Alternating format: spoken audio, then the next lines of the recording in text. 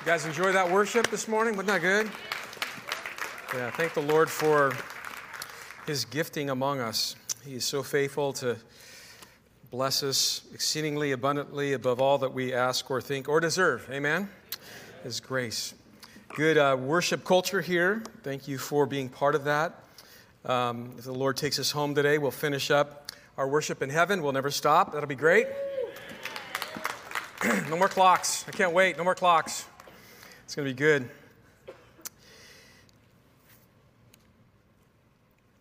Several times we've been honored to talk with city leaders, fire department, personnel, police officers, first responders, mayors, following a devastating hurricane.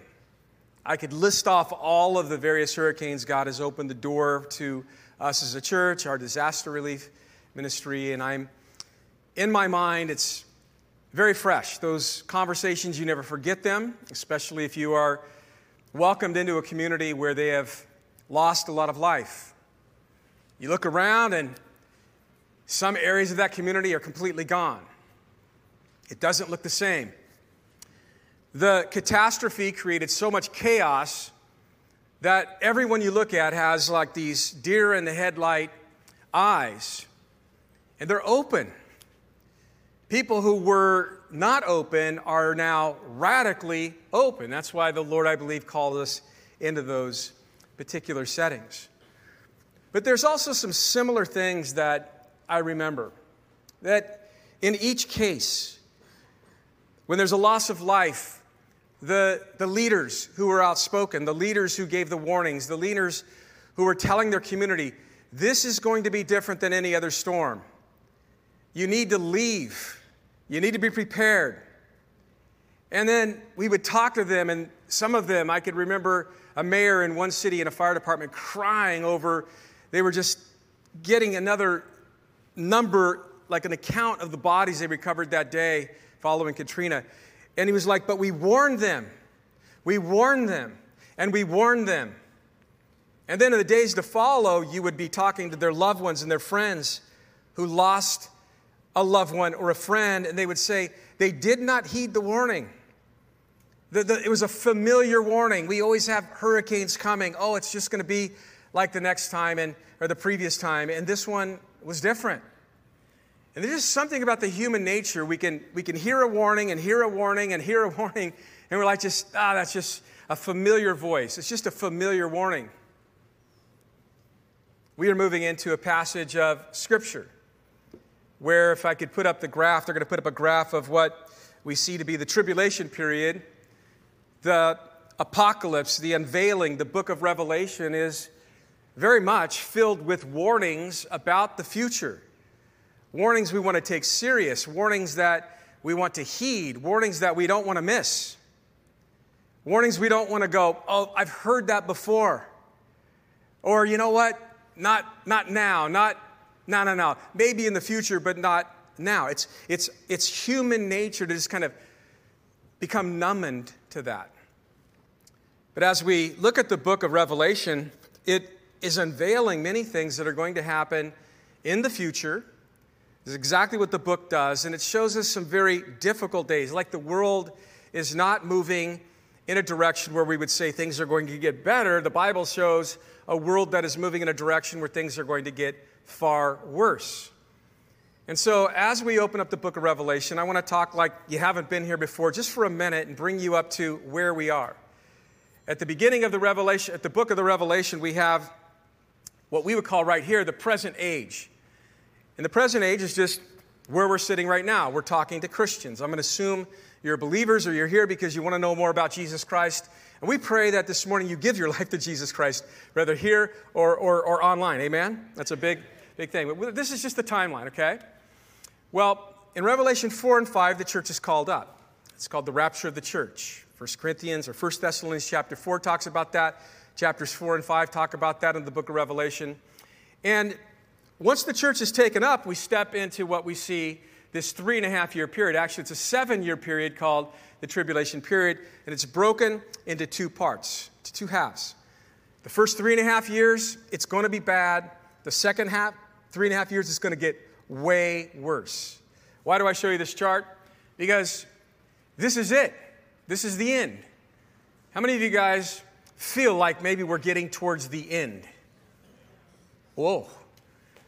Amen. Maranatha. I don't even need to teach this Bible study this morning. You guys are ready. But it's important to understand the timeline. Where we pick up in chapter 13, we're still in the middle of the tribulation period. So we're somewhere right in here. And there's a couple of things that really trigger the second half of the tribulation period, and it begins to just get worse. One is with this individual that we're going to dive into and get to know a little bit more this morning. He is known as the Antichrist. Several titles assigned to him through Scripture. We'll give you all of those. A lot of good note-taking today. A roadmap. It would be good to take notes today, by the way. A lot of Scriptures we're going to give you. But it's a roadmap showing where we're going and where the world is going. We know where we're going. We're going up right there in that first arrow. Amen? As believers. But somewhere around the middle of the tribulation period, the Antichrist will have already come on the scene. He comes on the scene with the first seal judgment. The first seal is opened up, and there's this white horse, and he has a bow and no arrows. And it's a picture of the Antichrist. It's a picture of someone coming to bring peace. No arrows, but the bow. The white horse means that he is an imitator. We know that Jesus will also come a second time. Notice here, we have the present age, then we have the rapture of the church, then we have what we call the return of the church, which is the second coming of Jesus Christ. Two separate events. Jesus Christ, the rapture, he's coming for his church. 7 years later, following the tribulation period, he comes with his church. That's the second coming. In between that, the Antichrist is going to do something. This guy who comes, and we're going to see, comes to bring peace and will establish peace. He will be known globally. But somewhere halfway through, he's going to have this event. He's going to be part of it. Jesus talks about it in Matthew chapter 24, and Daniel talks about it in Daniel chapter 9, and it's called the abomination of desolation. It's not a complicated, it's more difficult to pronounce than to explain the event. The event is simply this. This world leader who is going to help the Jews reinstate their daily sacrifices, which means that there's got to be a temple there. They won't just do it anywhere. And so I believe he's going to find an inroad to the Jews. They're going to recognize him as his Messiah. We've talked about that and shown why we believe that. And then somewhere along there, he's going to be helping them rebuild their temple. In order to do that, he would have to be a good deal maker, a broker kind of guy, brokering a deal with the Arabs and the Jews in order for that to happen, okay? Halfway through the tribulation period, he's going to walk into that temple. They're going to say that he's their Messiah. The Orthodox Jews today do not believe that Jesus was the Messiah. They're looking for a Messiah, though. And if you were to go check off the boxes, who will he be? What will he be like? What will he do? You would basically go, they're explaining what we know the Bible defined the Antichrist to be. But halfway through the tribulation period, he's going to walk into that temple, and he's going to say that I am God. And that is going to be the abomination of desolation. If you were not here on Wednesday night, we went into very deep waters regarding to God taking care of his nation, the nation of Israel, in the latter part of the tribulation period. If you weren't here, all the studies are online. You can go and check them out on our app or online. But that is going to really kick off the second part of the tribulation period, which we know to be the Great Tribulation period. It's known as just that. This is where we pick up in chapter 13. So just for the sake of picturing in your mind's eye, the Antichrist will have already been on the scene for 3.5 years. He would have been known globally. He would have been respected. A peace broker, someone comes along and brokers peace in the Middle East right now, you think the world might go, ah. Yeah, they will. But then his true colors are about to be shown here in chapter 13. So the stage is very much set. First, we want to talk about who he is in verse 1. John's in this vision, he sees, then I stood on the sand of the sea, and I saw a beast rising up out of the sea, having 7 heads and 10 horns. And on his horns 10 crowns, and on his heads on those heads a blasphemous name. So again, understand that the book of Revelation doesn't just show a world out of control. It shows a world that is getting worse and will succumb to eventually the judgment of God upon the Christ rejecting. The idea is that it's basically showing us that God is in control of all of these events. Even when the Antichrist comes to power, God is in control of that. So the question remains today, is the Antichrist alive? Can we know who he is? Do we know who he is? There's been books written about who the people think, everything from Henry Kissinger to Ronald Reagan to all the popes and all the presidents and all the king's men. There's all of these guys that love to speculate and really focus on the Antichrist. I've never been one of those guys because my focus is on Jesus Christ. I'm waiting for his return. But for the sake of argument, could it be on the world today? Absolutely. We're going to learn some things about him. I'm going to speak firmly against him because the Bible wants us to kind of look at him as like an enemy. And I don't think I'll ever meet him, so I can say what I want to say right now. But he won't come to power until a specific event takes place. You say, what is that? Well, in 2 Thessalonians chapter 2, verses 6 and 8, speaking of the Antichrist, it says, and now you know what is restraining, that he may be revealed in his own time. What's holding him back from being manifest. And then Paul says, well, the mystery of lawlessness is already at work. Only he, and it's interesting there, the word he is capitalized, who is now restraining will do so until he, capitalized, is taken out of the way. And then the lawless one will be revealed. You look at that word he, it's speaking of a person. It's speaking of the third person of the Godhead. It's speaking of the Holy Spirit. And so you're like, well, when is the Holy Spirit going to be taken away? Well, the Holy Spirit resides in us. And so I believe that what is holding the Antichrist back is God, okay? But there's a set time that when God takes the church off of planet Earth, and there's a lot of studies about the role of the Holy Spirit continuing on planet Earth, which he will. But as far as the earth right now, God using believers by virtue of his Holy Spirit working in and through them, there's just this restraining force, if you will, holding the Antichrist back from not just being revealed, but from beginning to act out what the Bible says he will do on planet Earth. And so I believe when the rapture happens, that this world's going to go into crazy chaos. You're like, it can get worse. It's going to get far worse. It's going to get out of control.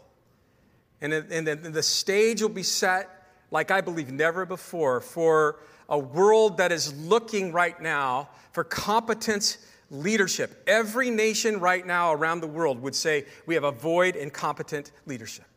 Every nation. At least the citizens would. Could I hear an amen? Amen. And I believe the stage is being set for someone that will wow the world and at least give off the impression that he is everything they need. And that's where we're going in these next few chapters. It'll be fascinating. But he's also called in Daniel chapter 7, the little horn.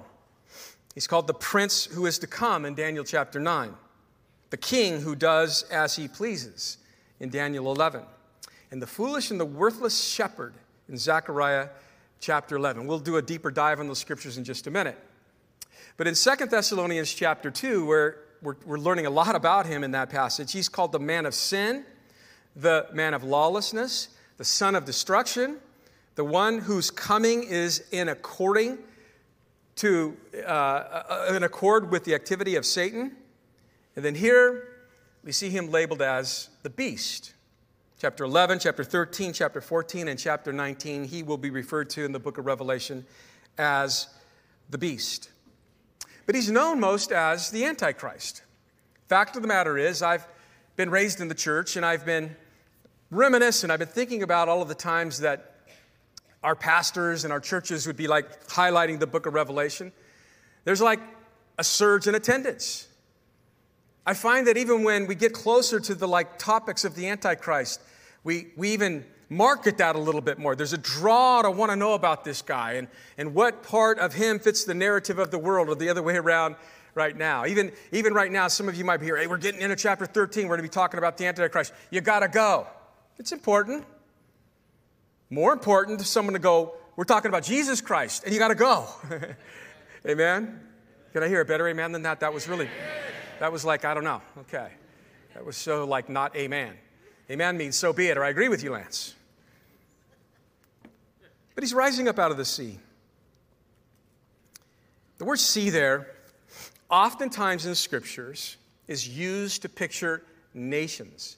Hear me. In chapter 17 of the book of Revelation, it's used for Gentile nations. And it's also used for nations in that area, like close to the Mediterranean Sea. So it seems to lend itself towards where the Antichrist might come initially and begin to really be recognized. Somewhere Gentile nations around possibly Israel. He comes up out of that.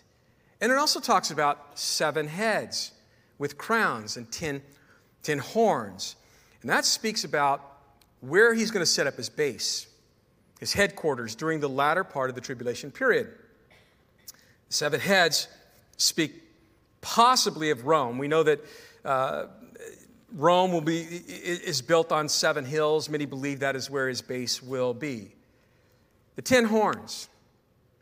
600 years prior to this, Daniel has this King Nebuchadnezzar just crazed over some dreams that he was having, and he wanted some interpretation. And in Daniel chapter 2, verses 32 through 35, there's this image that the king has. And the image has a head that was like fine gold, and chest and arms that were of silver. Its belly and its thighs were like bronze, and the legs of iron, and the toes and the feet, partly of iron and partly of clay. Now, if you just read that and the chapter stopped there, you'd be like, this is a bizarre dream or a vision. If you were King Nebuchadnezzar, you're like, what's it mean? Well, get the guy that can interpret these things. And what he was seeing is he was seeing all of the world-ruling empires in sequence. Kind of a bizarre thing. Each section represented a kingdom, this is important, that ruled over the earth, that ruled over the known world, if you will, for a period of time. They were looked at as world empires. Then you move through the chapter, and Daniel begins to interpret the dream. In Daniel 2, 36 through 43, he's like, okay, and just remember this. The head of gold, that's you and your empire, Nebuchadnezzar. The chest and the arms of silver, that represents the Medes and the Persians. That's around 539 BC. The belly and the thighs of bronze, that's the Grecian Empire, around 330 BC. But then it starts getting fascinating because it starts talking towards kingdoms that are going to be coming towards, well, our era and moving towards the end of time. The legs of iron represent the Roman Empire, 63 BC. And then the toes, they represent the kingdom that will be in place, hear me, right before Jesus comes back, the second coming, and establishes his kingdom on earth. Each toe represents a nation. All of these nations will be nations, fascinating, that are going to be revived out of the old Roman Empire. And so the last world government will be made up of 10 nations, and each of those nations would have been part of, historically, the old Roman Empire. This is what John is speaking about with the 10 horns. The 10 horns represent the leaders of those 10 nations. The final government that will be set up on the earth before Jesus comes. So when the Antichrist rises to power, you will see him pull together a 10-nation confederation. Nations, again, that were all part of the old Roman Empire. The Roman Empire, of course, officially came to an end in 476 AD. And there have been men that have tried to garner up and kind of revive, if you will, the old Roman Empire. It was Charlemagne, Napoleon, even Hitler. You know, the nursery rhyme, if I say it, I don't want to say it too many times, it gets stuck in our head, but these nursery rhymes, none of them are good to read to your kids, by the way. They're freaky. But Humpty Dumpty sat on a wall. Humpty Dumpty had a great... All of the king's horses and all of the king's men. Some of you guys know your nursery rhymes. I'm going to quote a couple scriptures right now, too. See where you go with that. But how many of you have ever tied that to the Charlemagnes, the Napoleons, and even the Hitlers that have tried to put the Roman Empire back together again? Listen, they couldn't, but one day the Antichrist will. Maybe he'll run around singing that song. I don't know. No takers. Simple note. All governments of man will fail. The final government made up of the 10 nations, the 10 toes, and its united leaders, the 10 horns, united under the Antichrist, will also fail. You see, following that description, that image of the feet and the toes and the final government that will be in place, they're all global. They're all one world governments. The final one will be a world government, a one world government. Following that, in Daniel 2, verse 44 and 45, it says, "And in those days of the kings," which is the confederation of 10 nations that make up a kingdom that will dominate the world in the end, under the authority of the Antichrist, "the God of heaven will set up a kingdom which shall never be destroyed, and the kingdom shall not be left to another.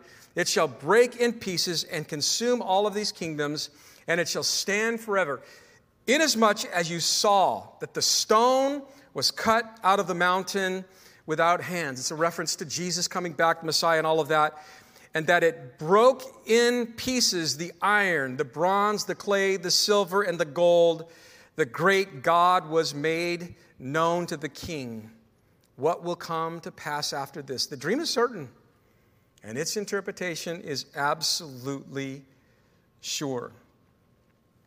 All of the governments of man will have the same end. The final government of man will have the same end. And it will give way, like all of the former kingdoms gave way to future kingdoms. The last kingdom or last one world government will give way to a kingdom that will never end. That's why it's foolish, is it not, to put our faith in something that will fail? Isn't it foolish to put your faith in something that will fail? Yeah. So right now you're going, yeah, it's foolish to put our faith in human governments. It's foolish to put our faith in man.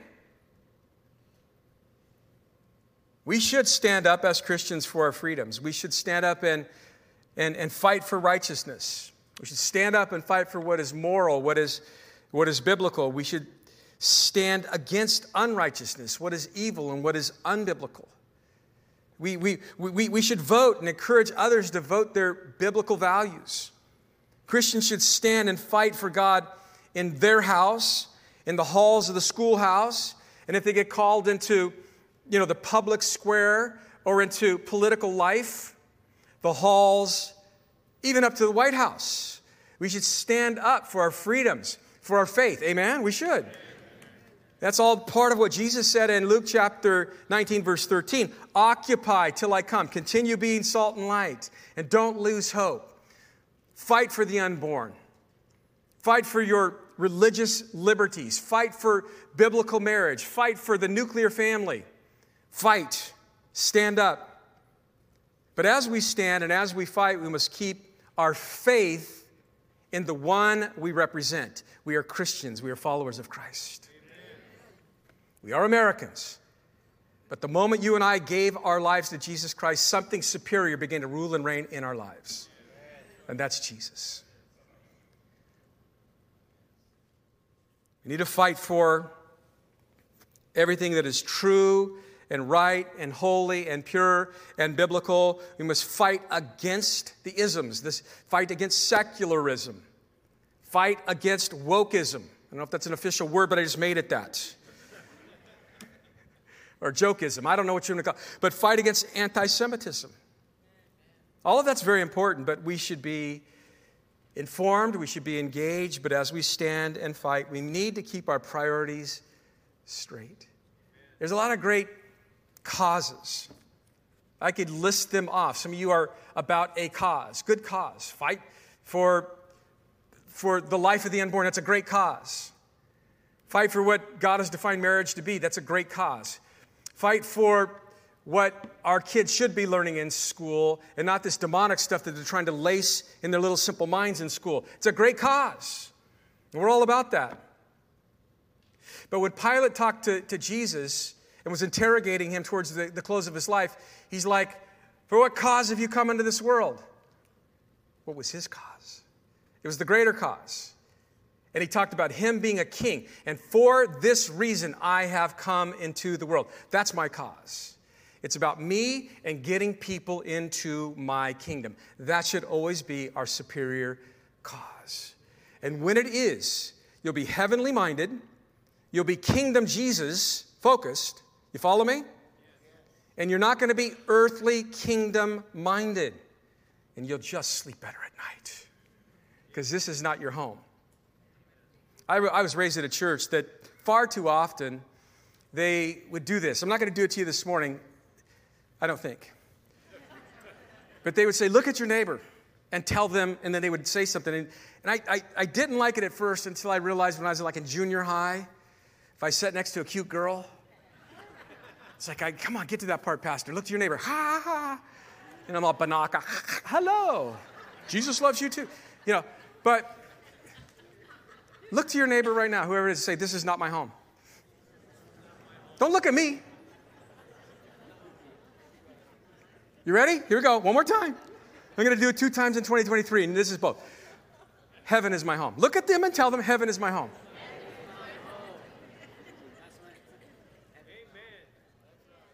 Now, first of all, you're like, thank you, Pastor Lance, for not doing that on a regular basis. It's just goofy. But it's true, isn't it? It's true. And did you notice the kind of smiles in the room? The awkward smile. I haven't looked at my wife since like yesterday. We're in a fight, but heaven's my home.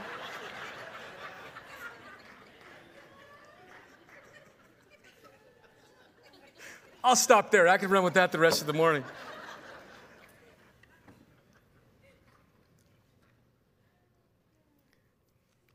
You want to see a Christian that's born again, and I mean this, but they're bummed out. They're bitter. They're angry. They're mad. And they're talking about people that don't agree with them politically, socially, economically. And they talk with disdain. I believe they're saved. But they've given far too much time focusing on the empire called planet Earth. You follow me? It's earthly minded. And all of a sudden, now you're not fighting for Jesus' cause. When Jesus was on this earth, he didn't have that too. No. He loved his enemies. He loved them. And he went to them. And he gave his life for them. We've got to remember who our enemy is. Lost people are not our enemy. They are victims of the enemy. And they need to see the love and the grace and the mercy of Jesus Christ extended through us. They need to see the hope that we have is a hope that they can have as well. Amen? All right. See, I'm here to talk about the antichrist, and I get all stuck on Jesus Christ. That's just important stuff. Maybe it's the other way around. I don't know. But on his head's a blasphemous name. At first, I believe the Antichrist is going to be very ecumenical. What does that mean? We see these political leaders that after a big event, they put every kind of religion on the stage. They've got everything from the Christian guy to the Catholic guy to the Buddhist guy to the imams to it's all covered. I've even seen some Satanists up there, some Satanist priests, because that's ecumenical. And I believe the Antichrist is going to be just that. I believe he's going to come across as ecumenical, and he's going to be able to broker a lot of peace among nations because of how his take on religion and how he presents himself to those religions. But he will be anti-God, the God of Abraham, Isaac, and Jacob. He will be anti-you. He will be anti-his word. He will be anti the Jews. And he will be outspoken. The idea, I believe, is that he will be an outspoken atheist. And to take that neutral kind of ecumenical approach in garnering the nations of the world and their desire to follow him. Verse 2, now the beast which I saw was like a leopard. His feet were like the feet of a bear. His mouth like the mouth of a lion. And the dragon, speaking of Satan, gave him his power, his throne, and great authority. These same animals are mentioned in Daniel chapter 7 with another vision where you see these four beasts. There was the lion that was Babylon, the bear which was Medo-Persian, the leopard which was Greece, and they all kind of symbolized what those world empires how they would play out. But then the last one was this like really weird, terrible beast with horns and crowns, and that was a picture of the Antichrist. Here, John, he sees just one single beast, but it has all of these characters that Daniel saw. And it's kind of interesting. He's looking back, so he sees them in reverse. But in Daniel chapter 7, again, he's the little horn.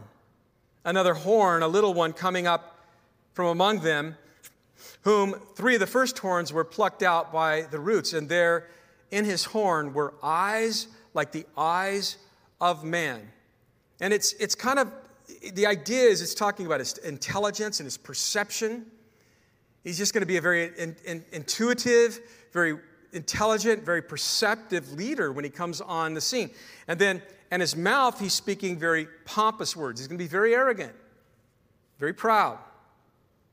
And then it talks about in chapter 7 as well, you read on down to verse 20, it says, whose appearance was greater than his fellows. What does that mean? He's just going to be a good-looking guy. How many of us sometimes know that people will vote and follow a politician because he's good-looking? That's not us, I know. It's definitely not America right now. But I'll let you land that one wherever you want to land that one. Can't believe I just said that. Where was I going before I just completely threw that out there? Oh. There are people that will follow appearance. And it's just, for whatever case, you know the whole nation of Israel, when they wanted a king, you know who they chose? Not the little short, junior high, redhead, freckle face, probably bow-legged David. They were like, we like that guy. The tall, dark, something about human nature. And the enemy Satan, who's behind all of this, is going to capitalize on human nature. And in order to garner the following that he will get, even his appearance will be used. His oratory skills will be used. His intelligence will be used.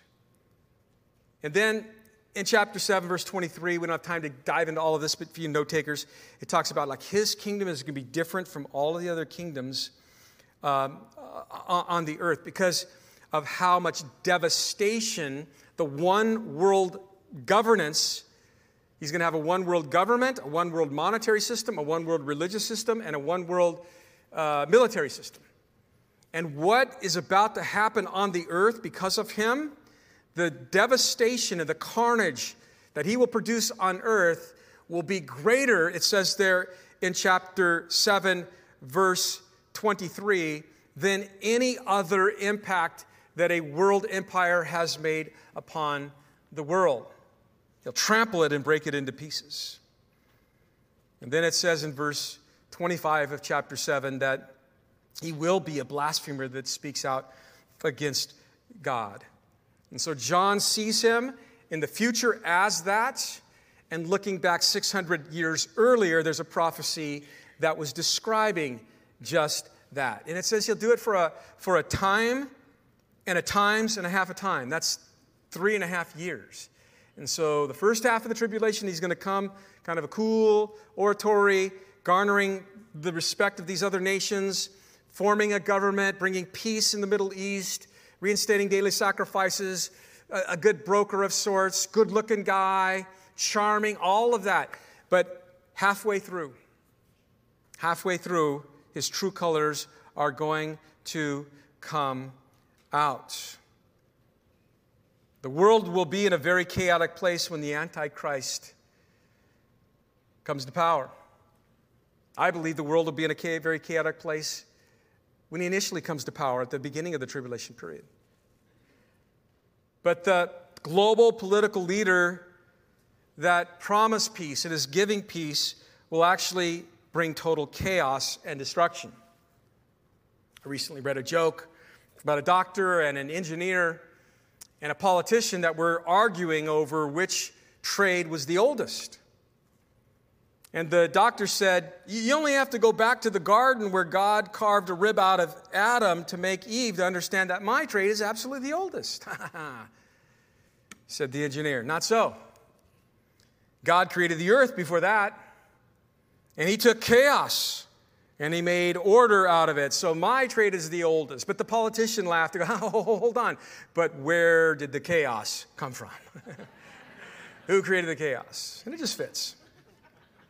If you're a politician here, I love you. Thank you for your service. I'm not talking about you. The dragon, Satan, gives the Antichrist his power in verse 2. 2 Thessalonians 2:9, the coming of the lawless one is according to the working of Satan with all powers and signs and lying wonders. You know, when Jesus was in the wilderness, remember, Satan was tempting him. And he's like, hey, here's all of the kingdoms of the world. Just bow down and worship me. Satan tried to tempt Jesus into not going to the cross, but here you go, here's all the kingdoms of the world. Jesus is like, no. I don't need those. He knew exactly what the future was to hold for him. But those same kingdoms are going to be offered to the Antichrist, and he's going to take them. So, he's a real person who rises to the world stage. Everyone's going to see him. He gains international recognition. He's going to establish himself as a peacemaker, intelligent, amazing oratory skills, tall, dark, and handsome. He will be anti-God, atheistic in his leanings, ecumenical in his dealings with other nations and other religious individuals, brokering things that no man has ever been able to broker. He will become the leader of a 10-nation federation, conglomeration of nations that all uniquely have ties back to the old Roman Empire. And he will be empowered by Satan. That's who he is. Now we get into what he does. How does it go from this peace guy to worse? Verse 3, and I saw one of his heads as if it had been mortally wounded, and his deadly wound was healed. And all of the world marveled and began to follow the beast. Now, it's one thing to wow Israel and to have them believe you are their Messiah. It's another thing to maybe wow the Arab nations to the point where you can rebuild the temple on the Temple Mount and reinstate daily sacrifices to them, all that brokering. It's one thing to wow an area, a specific geographical location on the planet. It's another thing to wow the entire planet. And this is the idea. How's he going to get the whole world to be in awe of him? We're not sure exactly what all this means. There's a few different ways of going about it, but I'd like to just break down a couple of words and let you land where you need to land. But mortally wounded, in the Greek, it speaks of something happening physically to someone to where they either die or they're perceived as being very close to death. So something's going to happen to this guy. He's already going to have world recognition, but it's going to go from like wow to worship. How do you go from wow to worship? I believe this is the event. And a good scripture for you note takers is Zechariah chapter 11, verse 17, where it says about the Antichrist, "Woe to the worthless shepherd who leaves the flock.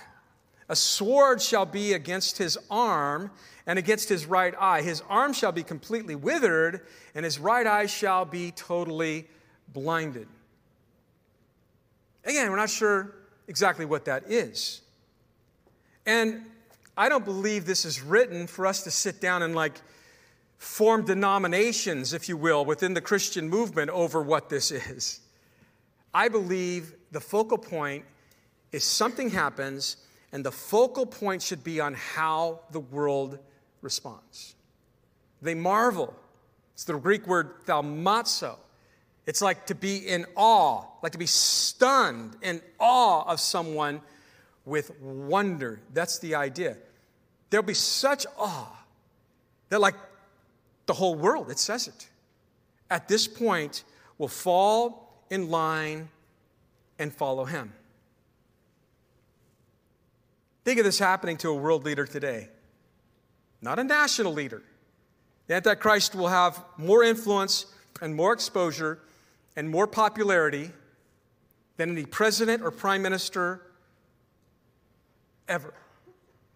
He will be recognized by the entire world as a global leader when this happens. And so what it might be is, let's say, an attempted suicide. Imagine that happening. Someone's so like, whoa, everybody's watching him around the world, and then all of a sudden, something happens to him physically to where the whole world is like getting moment-to-moment breaking news updates. Did he live? Did he die? Mainstream in every nation, every continent is running with this. This guy that has done so much to bring peace, this guy that is so wise and he's so gifted at speaking, and the world is like, wow, already following him. But now the hope they're putting in him is beginning to be dashed because it looks like he's either died or he's close to death. You know, today the Gen Z and the Gen Y and I don't know why they got to categorize generations. When I came up, you were just like the young guys. The young guys and the old guys. They got it all fragmented apart now. But that generation right now, picture, you're not going to be here. Preferably your kids aren't going to be here. But picture TikTok alone. I don't know if you're a TikToker, I'm not. But from what I understand, Generation Y and Generation Z get 80 to 90% of their information from TikTok. And that younger generation right now, if you have, and we're going to get into this year, so get ready, I can't get sidetracked, but that generation, the kids that are in junior high to mid-college right now are spending 8 hours a day on social media. So imagine how many updates. Ding, ding, ding, ding, ding, ding, ding. The world's going to be like jonesing over this guy. Now, we're not going to be here. If you're an older generation guy, you'll get texts from your buddies. Your phone will be going ding, ding, ding, ding, ding, but you're not going to be there to respond. Amen? You'll be gone. But social media is going to go crazy over whatever happens to bring this guy to a place where everybody thinks he's either dead or close to dying. That's how I picture it. Many scholars, you read about this, that's how they visualize this as well. What is going to happen? Notice it says he was healed. That means that he had to be like noticeably bad to notice that he is noticeably healed. What is going to happen globally when everybody on their little devices that they worship their device and everything that's coming through that device, they watch this guy who's noticeably, radically altered, might not make it or perceived dead, be healed? Follow me. Wow or wonder is going to turn to worship. It's going to turn to worship. Do you know that the whole world, the Bible says, will worship this guy? They'll worship him. We see today a huge push for globalism, like a major push for globalism. And I believe that is because the world is in such turmoil, escalation of starvation and disease, an escalation of violence and crime, homelessness, genocide, human trafficking, wars, the nuclear threats of China and Russia and Iran and North Korea. We see hyperinflation. We see a breakdown in all of our economies. We see a breakdown in our currencies, a rise in digital currency. We'll get into that in our next study and how that's going to play out in the future. We see corrupt governments in free fall. Venezuela, Haiti, and the likes, leaving their people impoverished and devastated and absolutely hopeless. There is a void, as I said earlier, for competent leadership, and it's setting the stage, I believe, for the Antichrist. There's a cry for a one-world movement. The Great Reset by the globalist, Klaus Schwab, who founded his economic forum in 1971. Every year he gets all of these elites, government officials, high-ranking government officials, high-ranking business owners, and tech gurus. All of these governmental leaders and big tech leaders and economic leaders getting together, and they agree that the world as it is not working. There's a big, it's not fair, it's not equitable, we're not honoring the planet. And in the name of that, they believe that democracies and what we see in human governments today are all failed, which they are, but they believe the answer is a one-world government. You could read their charter. You want to replace capitalism with socialism, replace nationalism with a one-world government. And 4 years ago, following the pandemic, Schwab went on the record of saying that the COVID pandemic was exactly what they were hoping for because they knew that it would bring the governments of the world under one entity. Fascinating.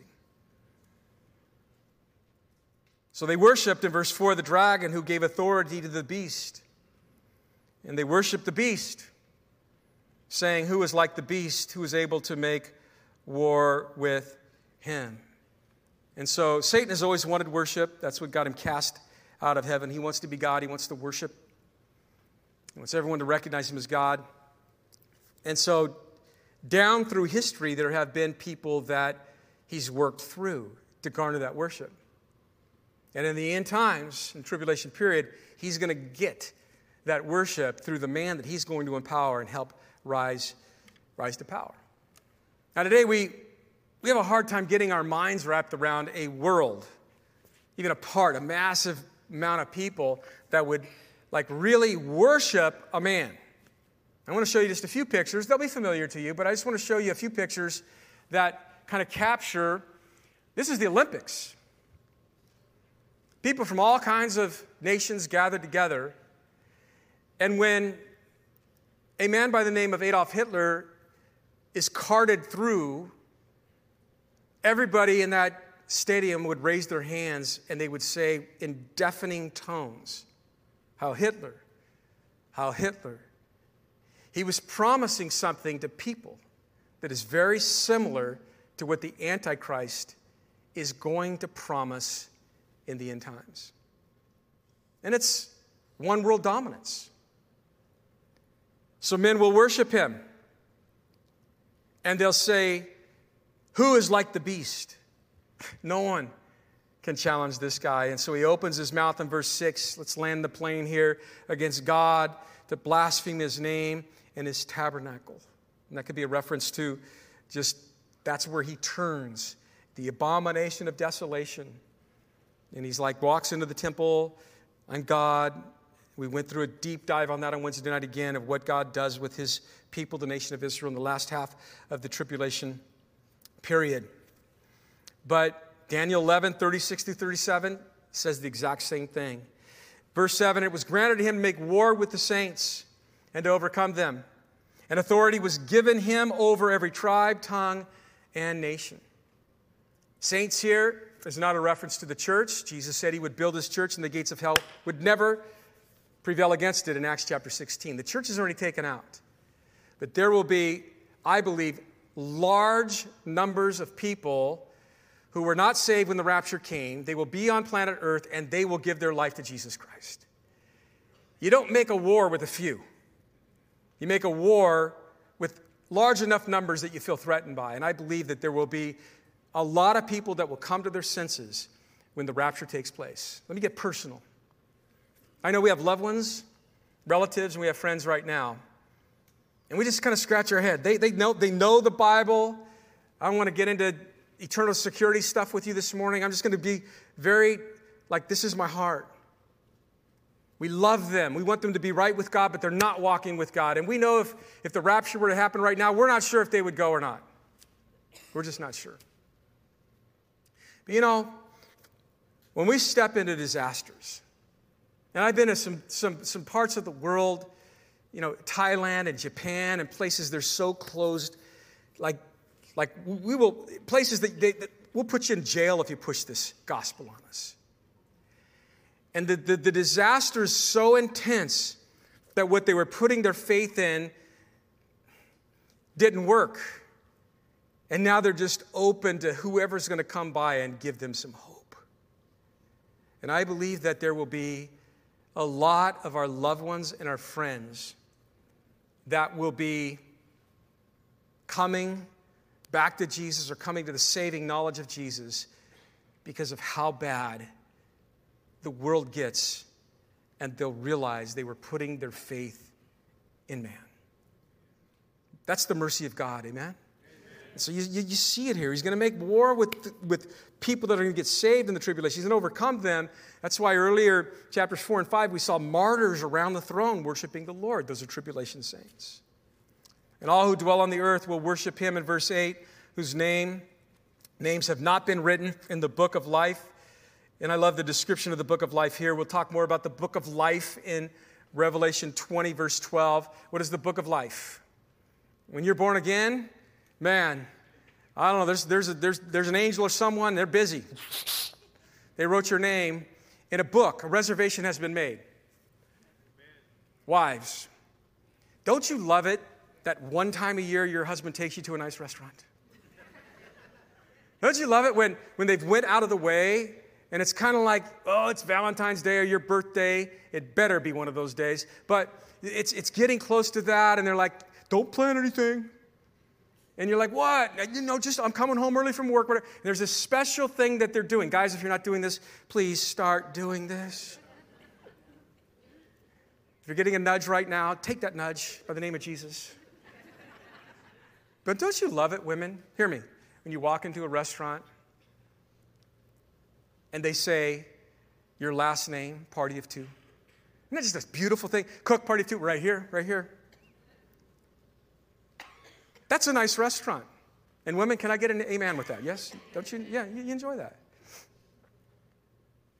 But this is a reservation you don't ever want to miss. And women, by the way, your husbands don't make this reservation for you. This is between an individual and our God. The moment you give your life to Jesus Christ, who is the Lamb of God, slain before the foundations of the earth, your name is written in that book, the book of life, the Lamb slain from the foundations of the earth. They are identified as those,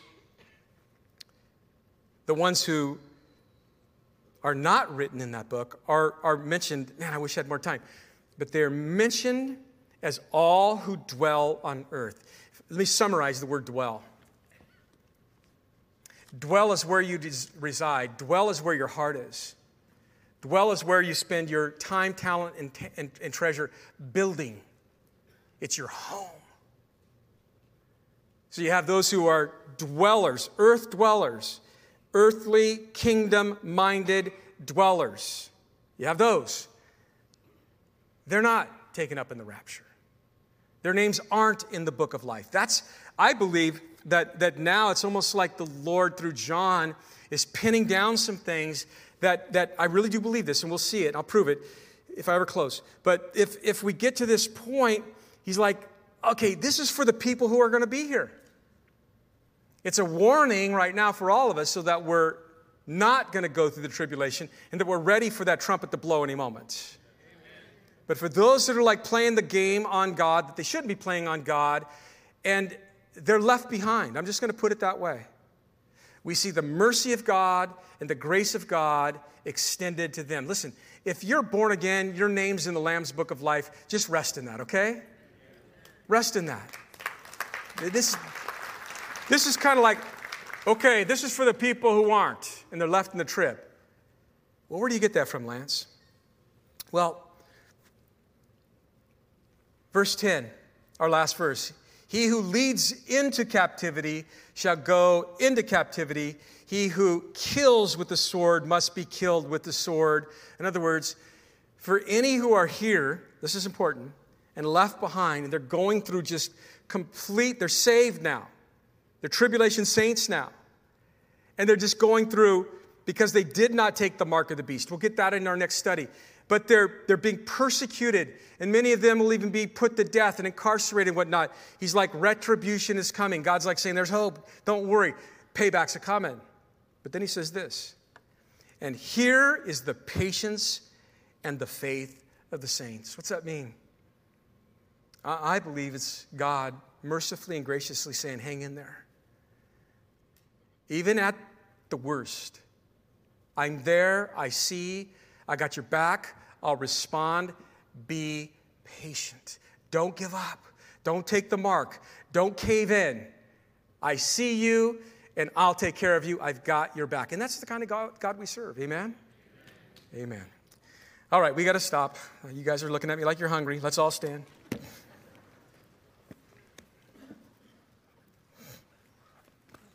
You guys enjoyed that worship today? Isn't that great? Yeah. So you're talking about just Thanksgiving, and we enjoy your families, man. Love on them. Man, read some scriptures. You know, I always like to assign people, you know, like, you pray. No, it was my turn last year. You pray. I love to just get everybody like talking about the Lord and praying and being thankful and have that. If you're a Christian and you're having something at your house, man, platform Jesus. Let people know why you're thankful. And love them. Love them. Put on some good worship music in the background. Yeah, but there's all these ball games on. Turn that off. Turn some worship music on and watch what can happen. And then as a church family, we're not going to be together. We'll be apart. But we're going to come back here next Sunday. Then we're going to have extended worship, and we're going to focus on thanking the Lord. Some of you guys have been like, we love these extended worship Sundays. Sometimes we do a couple a year. So next Sunday, it'll be good. The Lord will meet us here, and we'll worship. If we're still here. Father, anyone here that doesn't know you, anyone here online that doesn't know you, but they are like, I need to give my life to you. I need to get right with God. If that's you, tell them. Just tell them right now. Say, Father, I don't want to be left behind. I need you. I want to give my life to you right now. For God so loved the world that he gave his only begotten Son. Receive him right now. Receive his love. Just say, Jesus, I ask you right now to forgive me. I ask you to come into my life, save me, and be my Lord and Savior. Ask him to fill you with his Spirit. And Father, I would pray right now, anyone who's prayed that prayer, that you would affirm the work that you're doing right now. Flood their heart with peace. Flood their heart with hope. There's nothing better than when we've been pardoned by someone. There's nothing better than when we've been forgiven, especially when we know we don't deserve it. So may they sense the floods, the waves of your peace, your forgiveness, your acceptance. You're bringing them into your family. May they feel like they are yours right now and know in their minds and their hearts that they are yours. Bring salvation right now, I pray. Conversion. Followers. Make them followers of your Lord. Thank you for gracing us with another day where you have patiently redeemed another soul. We love you until you come back for us, may we be looking up. Be heavenly minded. In Jesus' name we pray. Amen. Amen. God bless you guys. Have a wonderful Thanksgiving.